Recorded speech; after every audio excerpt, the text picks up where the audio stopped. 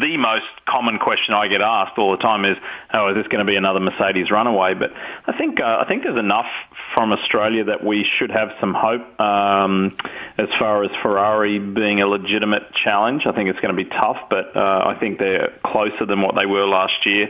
And as far as for the rest of the grid, besides his just horrifying crash for Alonso, I think McLaren looked a lot better 12 months on. The Toro Rosso fight was fascinating. That was really good.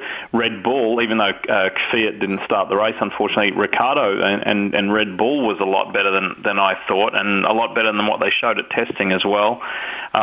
It's terrific to have Renault back. I mean, if you just go right through the whole field, there's a lot to talk about. And then even at the front, within the Mercedes guys, you know, going back to, as we said on the broadcast, going back to the end of last year, including the last 3 races of last year, that's 4 in a row for Rosberg. So is this kind of a turning point for him? You know, is Lewis being the global celebrity too much and Nico's really got his head in the game? I don't know. Only time will tell us.